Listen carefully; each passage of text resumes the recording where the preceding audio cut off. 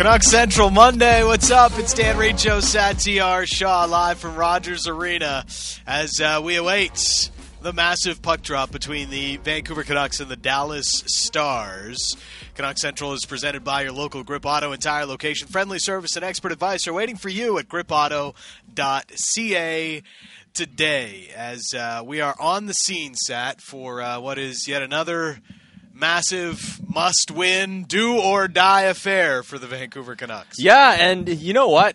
You keep winning, and it gets more and more interesting. With Vegas losing over the weekend, with the Canucks having a game in hand, they win that one, you're 1 point back. You have 2 games in hand on L.A. You faced them later in the season.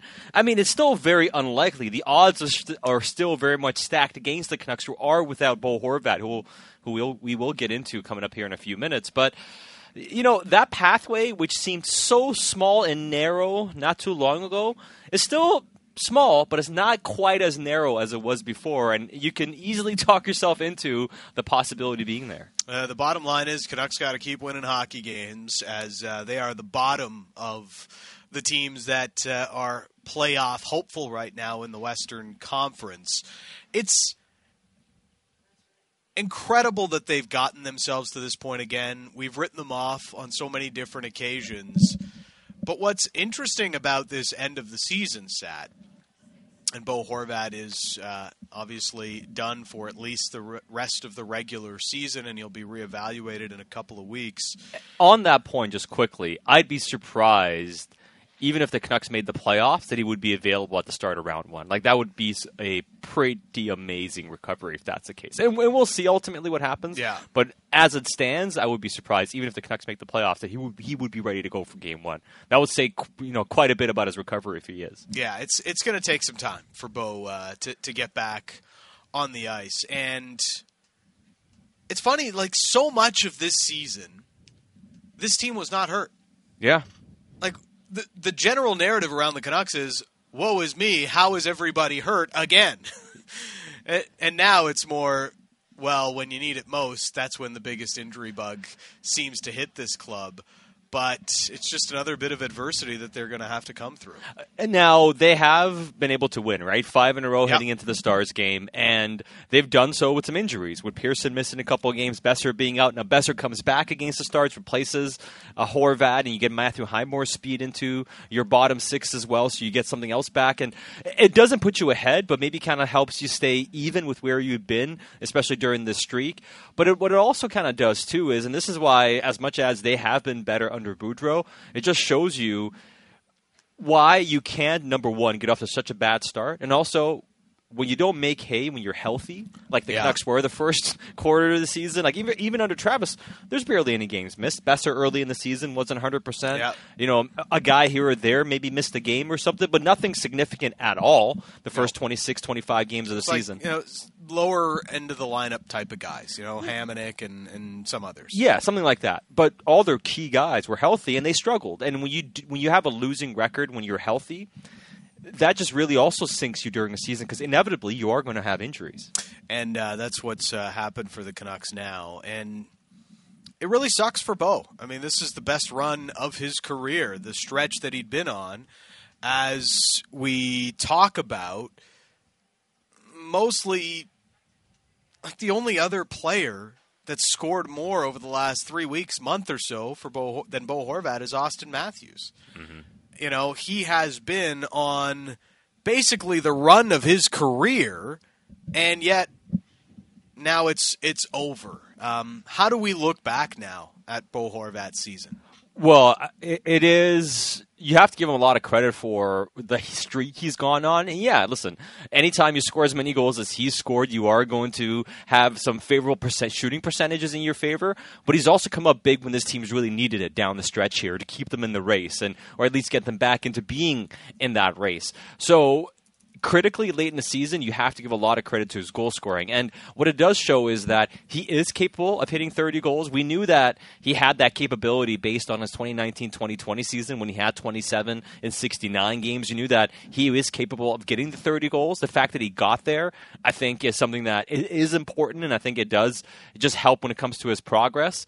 But if you go over his overall season, and if you go over his overall defensive play, he's not a different player than the one he was, say, a year ago or 2 years ago. I mean, last year, yeah, a lot of guys struggled. That one you can kind of write off for a lot of guys. The year before, his high water mark is pretty similar to this year. He scored slightly more goals, but has fewer assists this season. But overall, he actually had a slightly better points per game pace in 2019-2020 than the one he has this season. Yeah, 53 in 69 games back in that pandemic-shortened season. The year before that, Horvat, 27 goals. That was his previous career high. And 61 points, which is his career high and will remain his career high. But, sometimes these conversations are unfair to the player because it sounds like you're putting them down, so to speak. Yeah. But, like, how much of it is just a bit of a shooting percentage binge over the last little while? Horvat, 16% for the season now.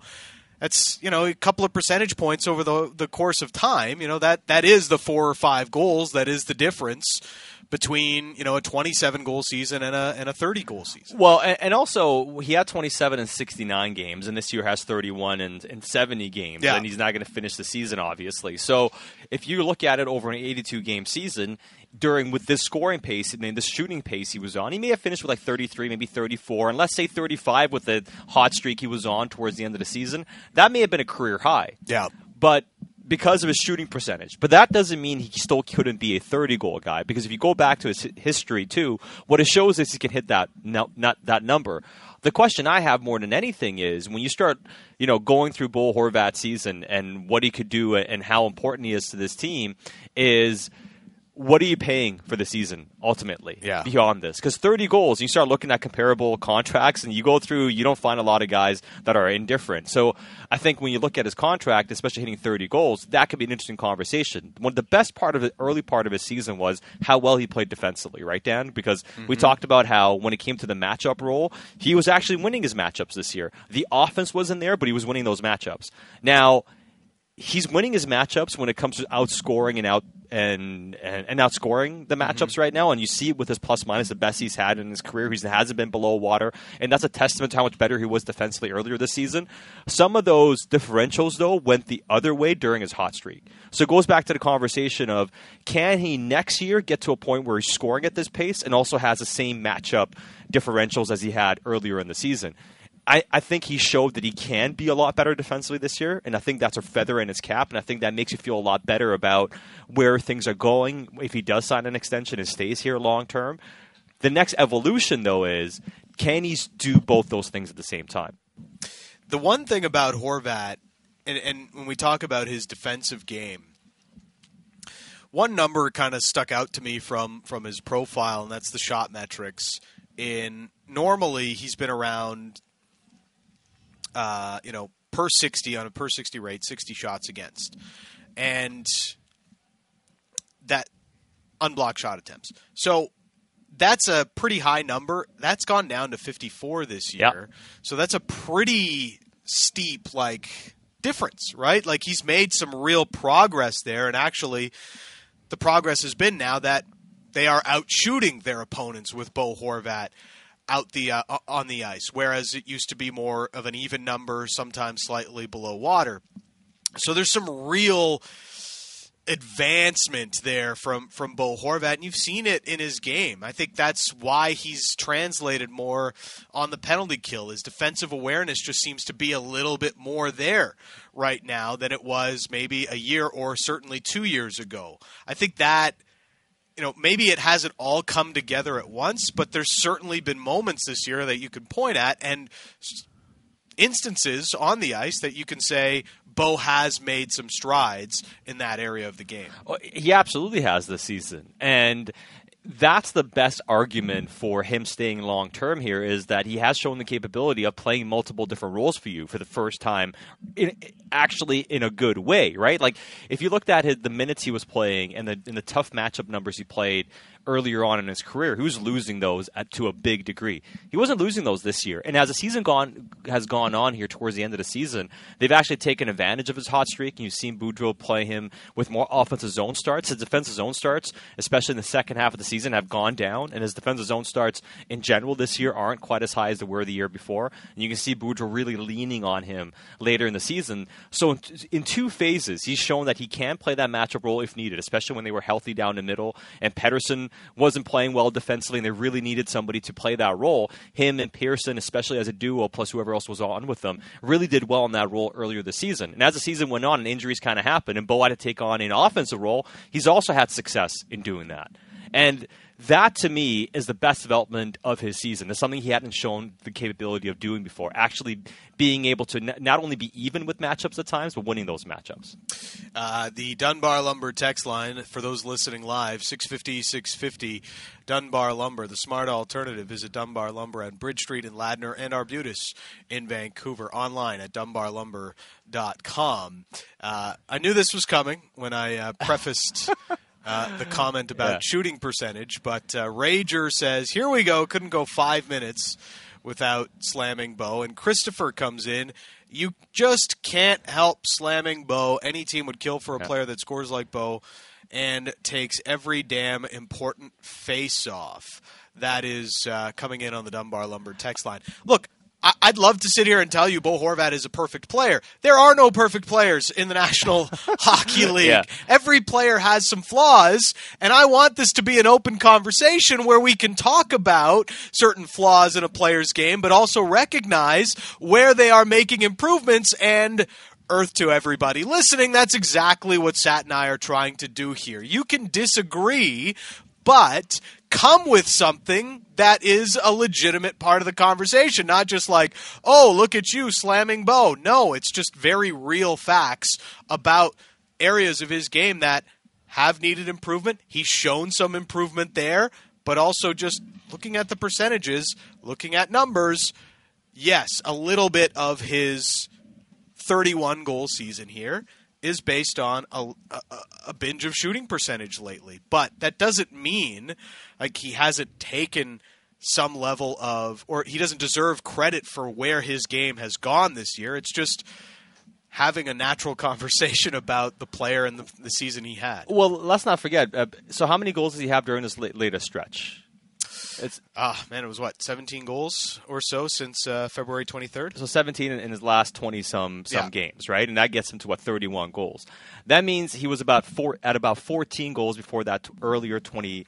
Yeah. So he was at about 14 goals before that latest stretch. So he was underachieving. He was. He wasn't producing offensively. And I've said this all year. He's done better in a matchup role, but he wasn't producing offense. So give him credit for being better defensively, but the offense hasn't been there. They need him to score.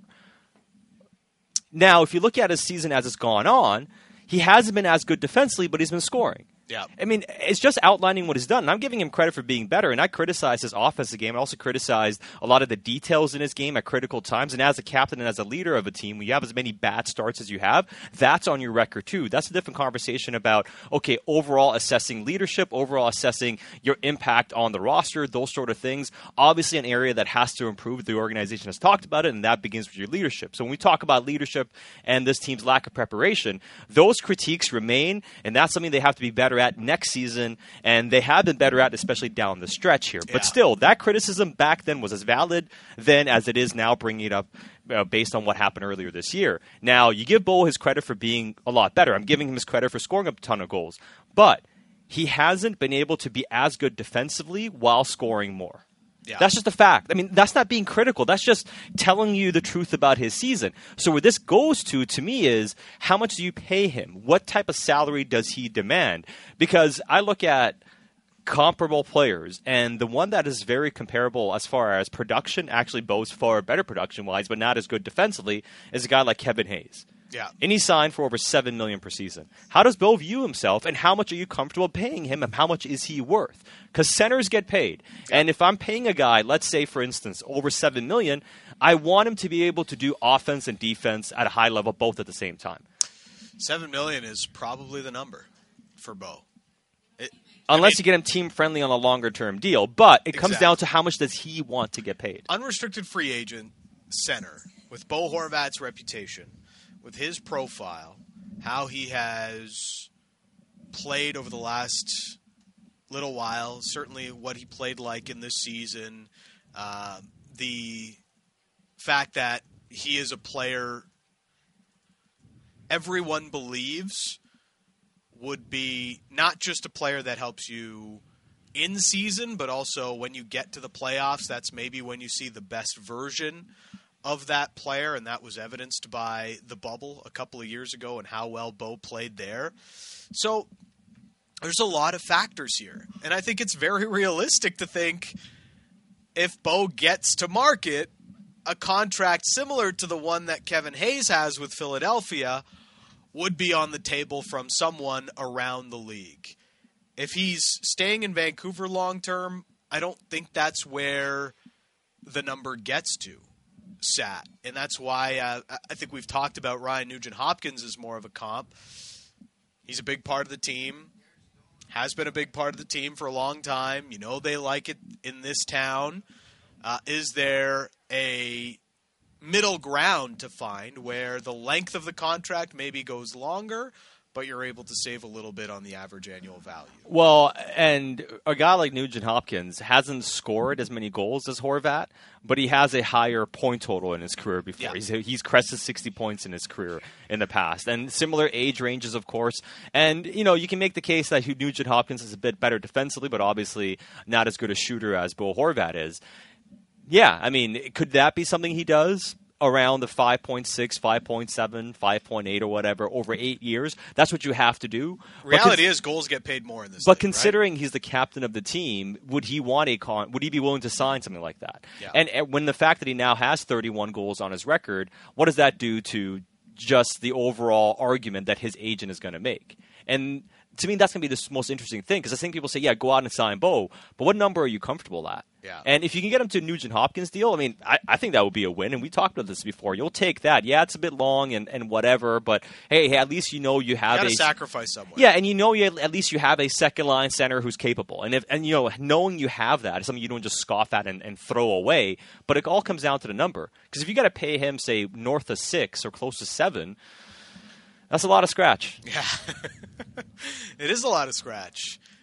There's a lot of different things that that my mind starts to go through. You know, what does Besser's next contract look like? Can you justify paying Bo in that same range, or would he want more? Does he deserve more? Obviously, with the seasons that they've had, yes, he would. So there's a lot of different things that factor into this. Of course, the Miller contract, the potential there, what that looks like. There are so many different variables, but Bo Horvat's late season emergence and eventual career high in goals only made his price go up, Sat. And that's, for the salary cap crunch Canucks, that's got to be a bit of a concern. Well, and the other thing, too, is just overall, it all comes down to... Concern is the wrong word. Well, no, Sorry. It's not. But I think it also comes down to how do you want to build your team out? Because Bo's greatest attribute as a centerman is his goal scoring. Isn't that's his greatest strength, is his shot and his goal scoring ability. So when you build up the rest of this team, you also have to bake in who are going to be the playmakers that you have. And if you're paying a guy, say, 6 or you're paying 7 or 8 million or whatever, and you score 30 goals, well, I want more defense. I also want more playmaking. I think that's the other part of it as well. Yeah. Because the playmaking numbers, I wouldn't call those concerning, and especially with if you want to make an argument, I don't think it's fair to say he doesn't have good line mates, because I think his line mates usually help him do the thing he does best, and that is be the focal point of a line and be the guy that scores and finishes off opportunities. And when you're scoring over 30 goals, things are working out well. But he's not a guy that's going to be setting up his teammates to score a lot. And if you look at his numbers, those assists aren't really there in his game. Like, he's not a real playmaker. So how do you build that up? That's the other part of the conversation. This text coming in on the Dunbar Lumber text line. Who are all these 30 goal scorers who play great defense? Is it Matthews? Well, Matthews would be one of them. He's taken a real step defensively this year. You would probably look at Sasha Barkov on that list. Sebastian Aho plays really good through the middle of the ice. Elias Lindholm is having an all-time kind of season right now, and his Their line has probably been the best in the league on the whole with Gaudreau and Matthew Tkachuk. So there's guys out there and make it all different kinds of ranges of money, but that's exactly the thing here and why it's so hard to pinpoint what a next contract looks like for Bo Horvat. Well, because you have to also look at how far that contract goes. We're sitting here and talking about JT Miller, how he's going to be 30 on his next contract. I mean, Bo's going to be 28 when he's UFA, so his next contract's taking him to his mid-30s. Yeah. So no matter what, you're talking about tying a guy up into his mid-30s. So what is that player going to be like in 3 years? And what are you paying for that type of player? And that's, to me, as much as we talk about JT Miller being a tough number to figure out, it's going to be fascinating to see where it lands with Bo Horvat in this organization. Because as much as, yes, you can get him a bit cheaper, how does the organization feel about tying 8 years up with Bo? Do they want to do that even at like a cheaper number? Would they prefer to go shorter? How do you approach that? Because again, like you're signing a guy who's played more minutes in the NHL so far than JT Miller has, despite the fact that JT is 2 years older. Yeah. There's tread on those tires. So there's a lot of risk when you're talking about signing a guy into his 30s, and that's also a consideration with Bo. Well, Miller's got defensive question marks too in his 5-on-5 profile. Yep. So we're talking about centers that produce a ton. And I wouldn't pay JT $8 million. Yeah. And as much as JT is good enough, talk about trying to find a way to keep him. I don't pay him $8 million because I don't want a guy making $8.5 million when he's 35, 36 with a bad defensive profile and average offensive production potentially. That's really the question mark with JT as well. I mean, the power play production has been through the roof this year. 5-on-5 is not too dissimilar from some of his teammates. This text comes in: if Horvat isn't worth $7 million because you say he can't produce offense and defense at the same time, then is Pettersson worth 7.3 when he has failed to put together a complete season for 2 years? If Pettersson has yet another slow start next season, I expect to hear his wrist is still sore, his skate supplier sent him the wrong skates, and he's upset that San Jose isn't playing Dahlin enough, etc. Pay Bo, demand more from Elias Pettersson. Well, That's unsigned text. We had the discussion about Pettersson, and I'm not even sitting here and fawning over his season. I said he's not a better player today, I don't think, than he was in his second season. The only thing different about this in his second season, the run he's been on, is the fact he's killing penalties. You want to call that a step? I mean, sure, you can make that argument. But I don't think he's an appreciably different player now. And especially when you factor in how last year he definitely didn't take a step. And we'll talk more about that draft class and Pettersson coming up a bit later, especially with the Canucks going up against a young star from that draft class that plays for the Dallas Stars and Jason Robertson coming up. But we were critical of our Pettersson season too earlier this year and how he struggled. You need more from him as well. And next year, he has to take a massive step forward. And again, I mean, Pettersson's number is not bad. It's 7.23, but it's not good if you're not producing or if you're not being high end. Now, with what he's doing later in the season, he's showing he can be good defensively, and he's showing he can produce at a high level, and that's positive. Now do it for a full season next year. Yeah. He has to take that step forward as well. But, and again, it comes down to age. If Bo was, say, 23, I wouldn't care. 24, we wouldn't have the same kind of conversation about how much do you pay him, what is he worth. It's just to kind of illuminate, you're talking about paying a guy into his 30s as well. For as much as we're sitting here and having the discussions, people texting about, about JT Miller, and you got to be careful with how much you pay him and how many years you want to commit to him. It's a similar consideration, not quite as much with Bo, and that, I believe, the organization is going to be considering very seriously. I don't think it's a foregone conclusion. What I'm saying is that he's getting that next contract. And I don't think it's a foregone conclusion that JT is the guy that's staying. Yeah.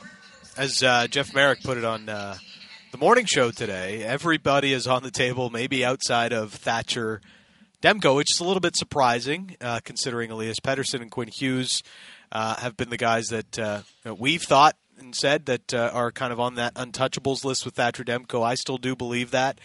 But it just illustrates how much of a roller coaster this offseason could be for the Vancouver Canucks. And realistically, Sat, we don't know how Patrick Allvin feels about super long-term deals and these sorts of things. So with that blank slate, the lack of history to go on with Patrick Allvin, it's really hard to gauge what he thinks about long-term deals for a JT Miller or even a Bo Horvat. Yeah, and I mean, with JT, I can see, I've mentioned this with JT a lot, that if the Canucks keep him, I believe it would have to be team-friendly to some degree. Yeah. And that they're not interested. And I'm not telling you something you don't already know. Patrick Allvin himself said we don't have a superstar. I wouldn't give him the Zibanejad comp that people have speculated. No, and I don't see the organization doing that. And if they do, I'd be surprised. And I think that's super risky. But I don't believe that's something they're going to be doing. And for Bo, I see somebody mention, would you guys do 6x6 by Bo? Would Bo do 6x6? Yeah.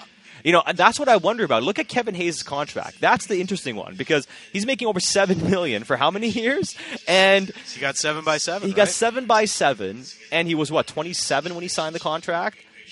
7x7, and he's only had 50-some points as a career high, 22, 23 goals or whatever it is. That's the comp Bo Horvat's camp would definitely want to use. You know, so it comes down to total money. So 6x6 is $36 million. I don't see a world where Bo takes $36 million.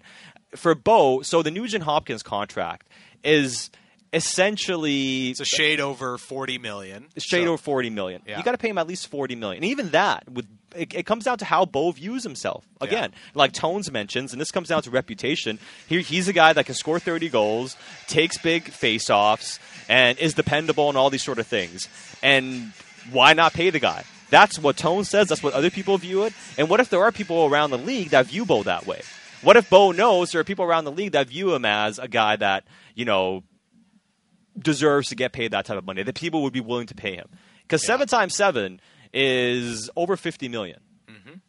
And, close to $50 million. And $50 million and $36 million is quite a big gap. Yeah, it's quite large. You know, I think if you go the full 8-year term with a player like Bo, maybe you lose a bit on the average annual value, but still the total money will be there for Bo Horvat. And again, that Kevin Hayes contract is one that a lot of centermen around the league would probably like to use as a comp, especially when it comes to production, because chances are they've got more production than Kevin Hayes if they're in that sort of a conversation. It's Dan Riccio and Satyar Shah. A ton of reaction on the Dunbar Lumber text line to this conversation. Always appreciate it. We'll get to some of those texts. And David Pagnotta is going to join us next here on Canuck Central.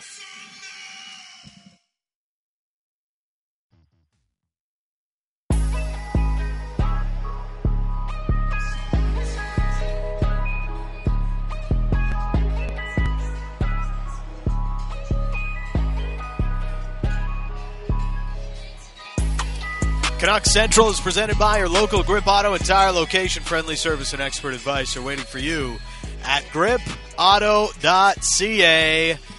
today. The Canucks and Dallas Stars coming up tonight. Official pregame show starting up at 6:30. We'll have lots of content ahead of that. David Pagnotta is going to join us of the fourth period in just a moment. But a lot of discussions around Bo Horvat right now, who is now out for the season, as we know, and maybe a little bit more, as you alluded to earlier, Sats. And even if the Canucks do make the postseason, Bo may not be ready to go for round one. But a 31-goal year, and while the discussion has been around JT Miller next contract and what does that look like, Bo Horvat's in the exact same situation as an unrestricted free agent at the end of next year. Yeah, and it is going to be fascinating to see where he number-wise on his contracts. And there's been a lot of reaction. People mention, this comp isn't great, that comp isn't great, and there isn't a perfect comparison. But the point is, UFA centermen who hit the free agent market, who are 28 years old or under the age of 30, they get paid. Yep. And that number usually goes well above 6 and goes long term. And I believe there would be at least one team out there that if Bo hit free agency would give him $7 million per year or more. And JT Miller as well. Now JT is more interesting because he's going to be 30 when he's a free agent.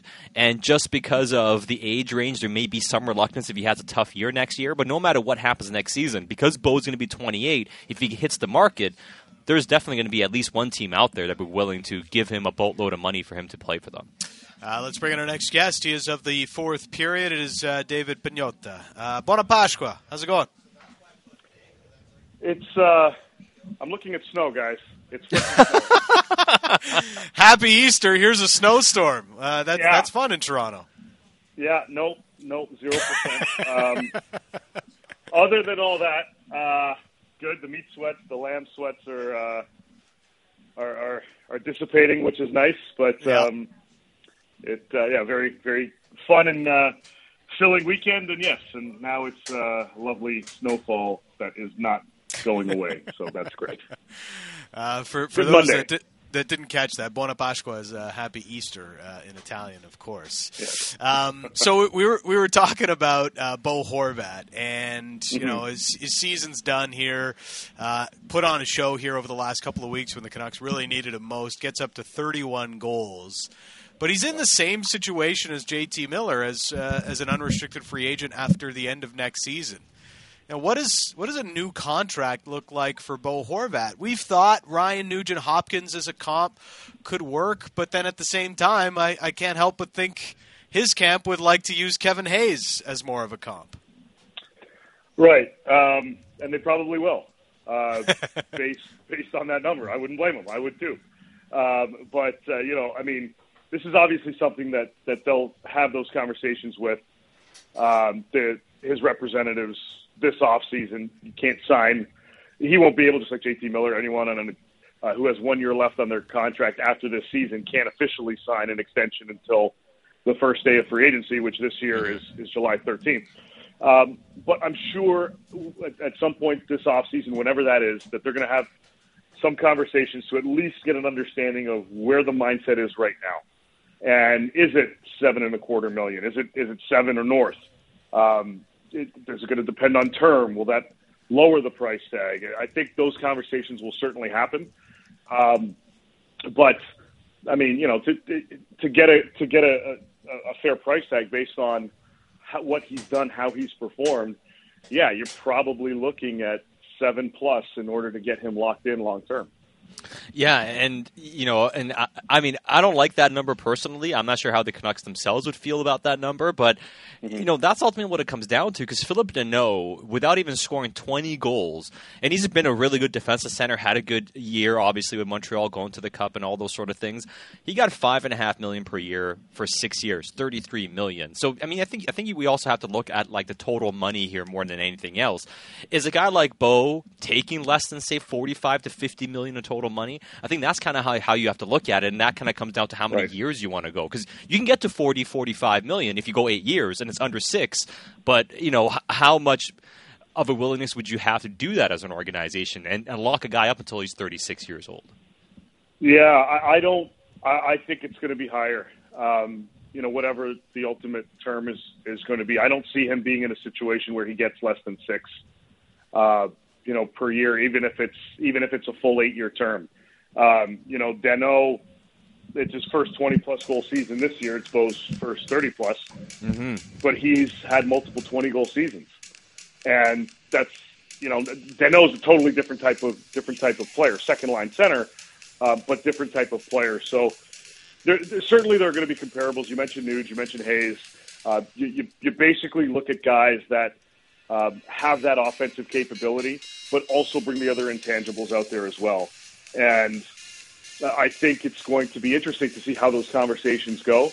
And really, the Canucks have to decide what the long-term look of this club is going to be. Does it include Horvat and Miller? Does it include Brock Boeser? Is it 2 of those 3?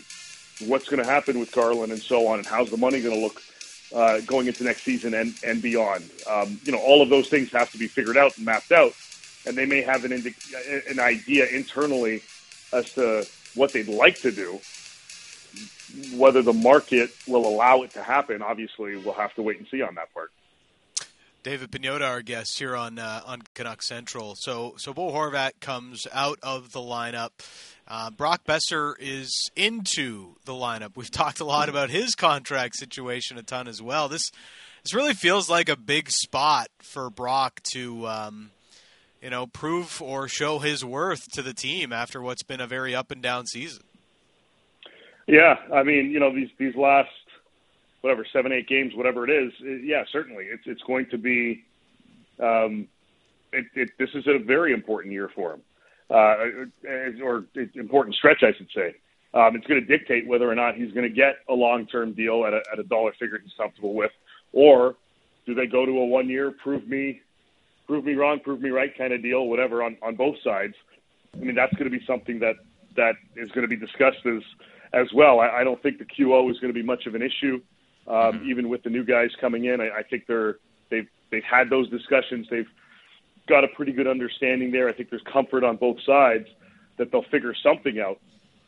It's just a matter of what that's going to be. So, in these next however many games, before we wrap up in a couple of weeks, does he step up? Does he go on a tear? And certainly that will help his case in terms of what his next contract may look like.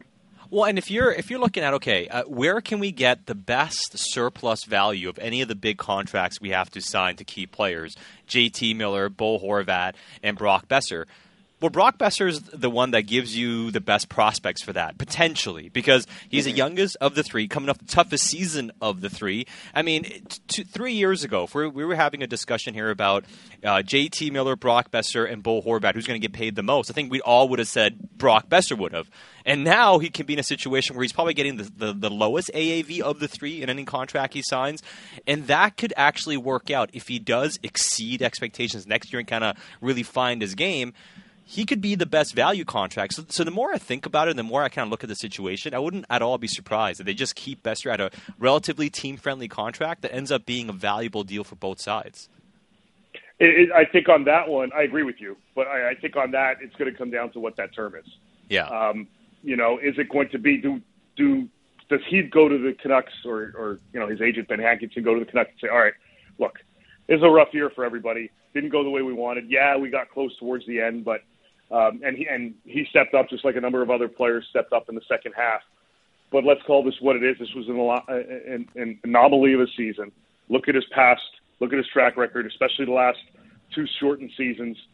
Rookie year, 55 points. Year after, almost the same. And on pace to really surpass that these last two seasons. This year, let's have an understanding as to what it is.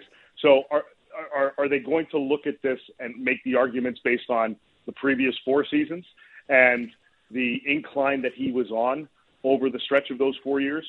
Or are the Canucks going to argue, well, yeah, that was great, but he didn't keep it going this year, even in the tough times, and that's when, things really matter most.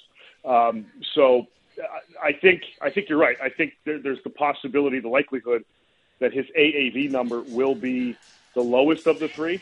But if that is the case, I tend to believe it may be on a 1 year deal. And it's a chance, really, that's being taken by both sides.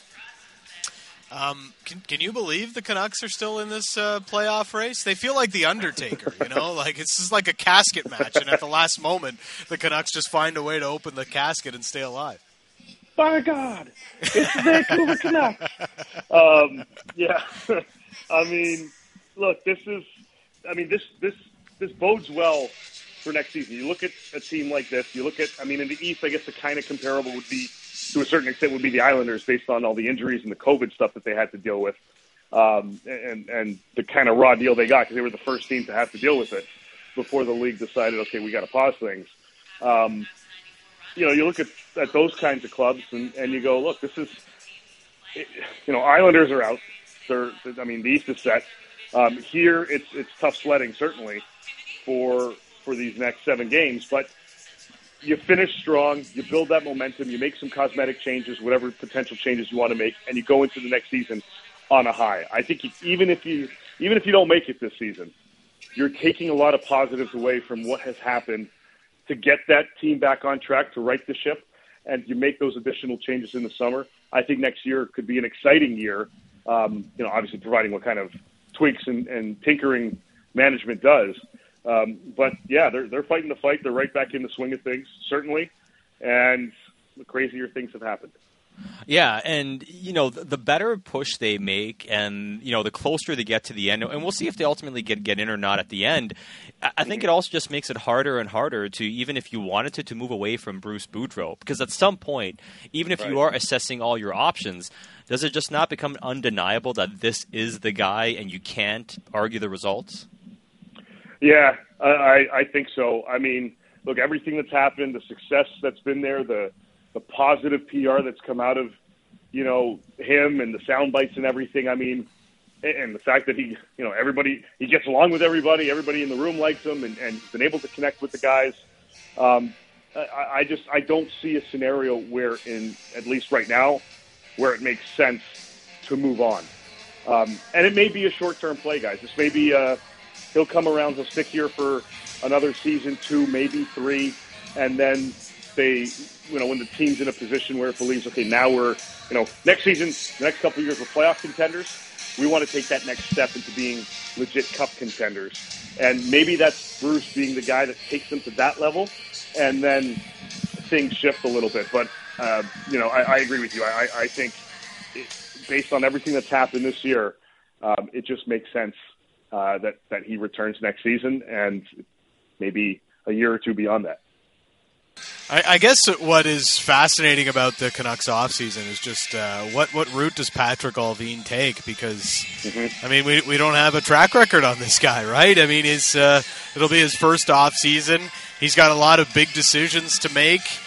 They've talked about wanting to create some cap flexibility, and I think our initial reaction to that is, does that mean this team is going to maybe, in theory, take a step or a half step back next year to try and reset for 2 years down the line or something to that effect?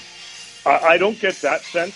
I think a lot of the changes that are going to be made, we may see a scenario where, player X gets dealt for primarily futures, and then they utilize that cap space to get player Y, whether it's another trade or via free agency. I think, they certainly, whatever their vision is, they certainly have something mapped out here, and it's just a matter of, how can they go about it? Are they going to trade Connor Garland in the offseason? I think so, but they've got to figure out how to pull that off.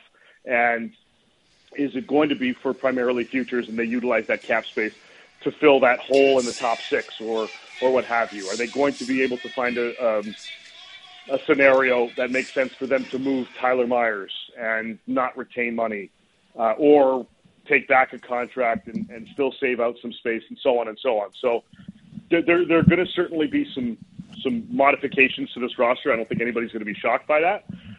But I'm curious to see how they go about it, and I don't think it's going to be a scenario where it is that step back. I think they're looking forward. I think they just have to be creative in how they maneuver their transactions.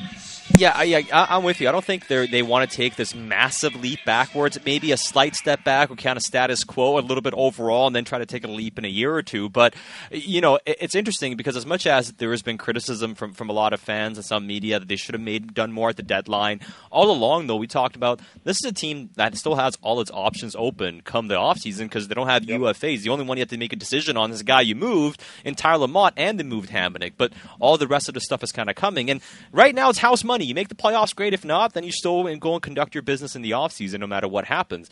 That's kind of different from the team they're facing on Monday night, and that is the Dallas Stars, because they have a guy who's probably not re-signing in John Klingberg. They're a team that may or may not make the playoffs, although it looks like they're probably going to get in. What are they staring at this offseason? Because the Canucks are kind of in a house money situation because they can still do all their moves.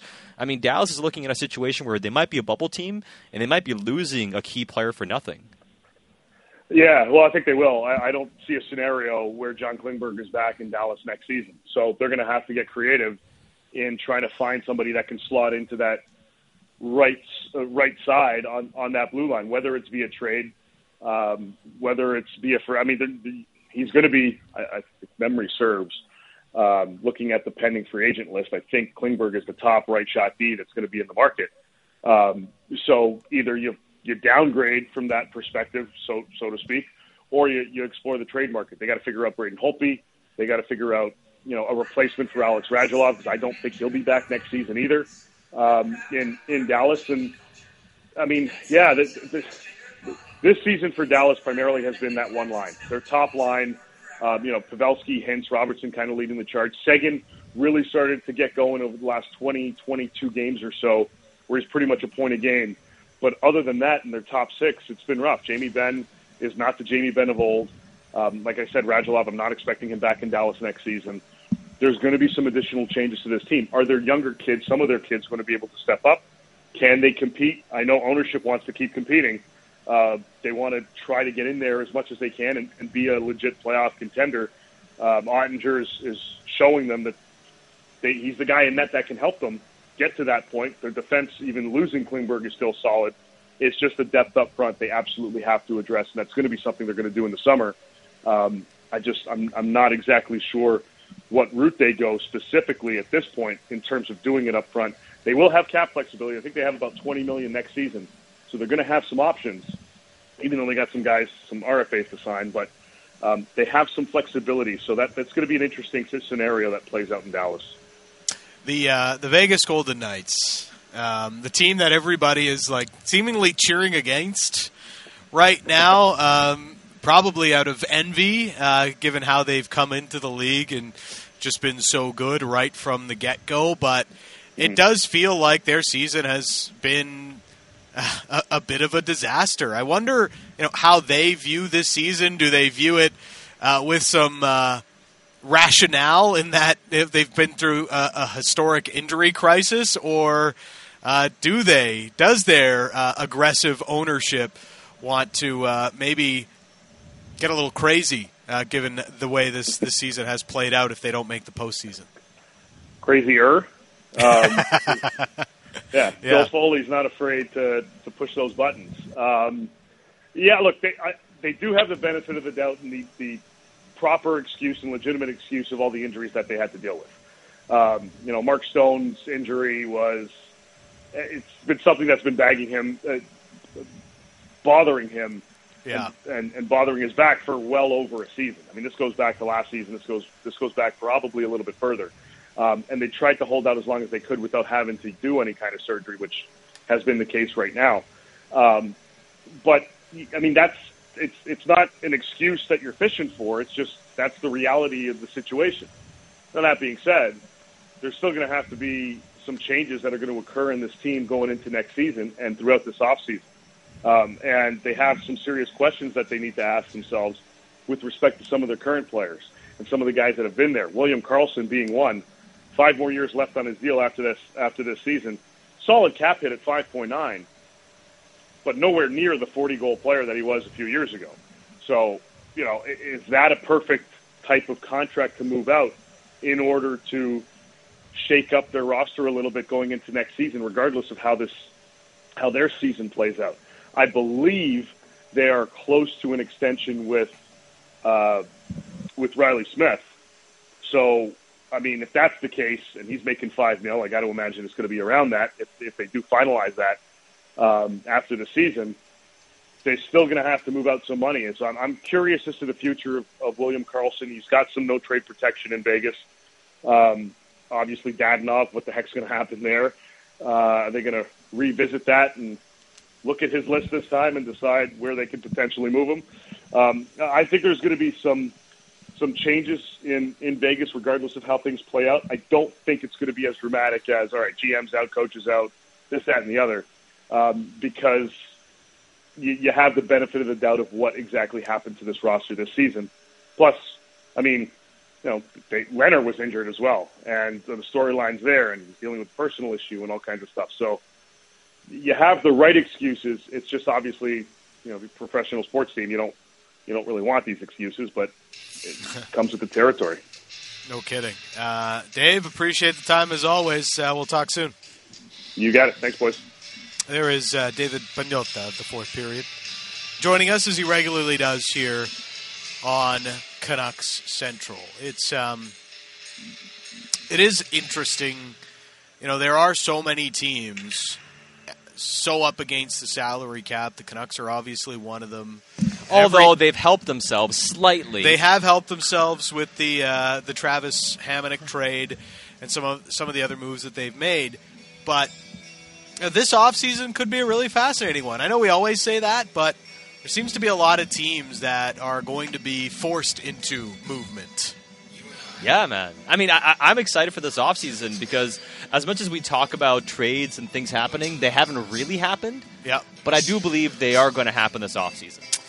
Maybe just a natural course of action for the Vancouver Canucks with their new management group. Dan Riccio, Satyar Shah, the legend Don Taylor joins us next on Canuck Central.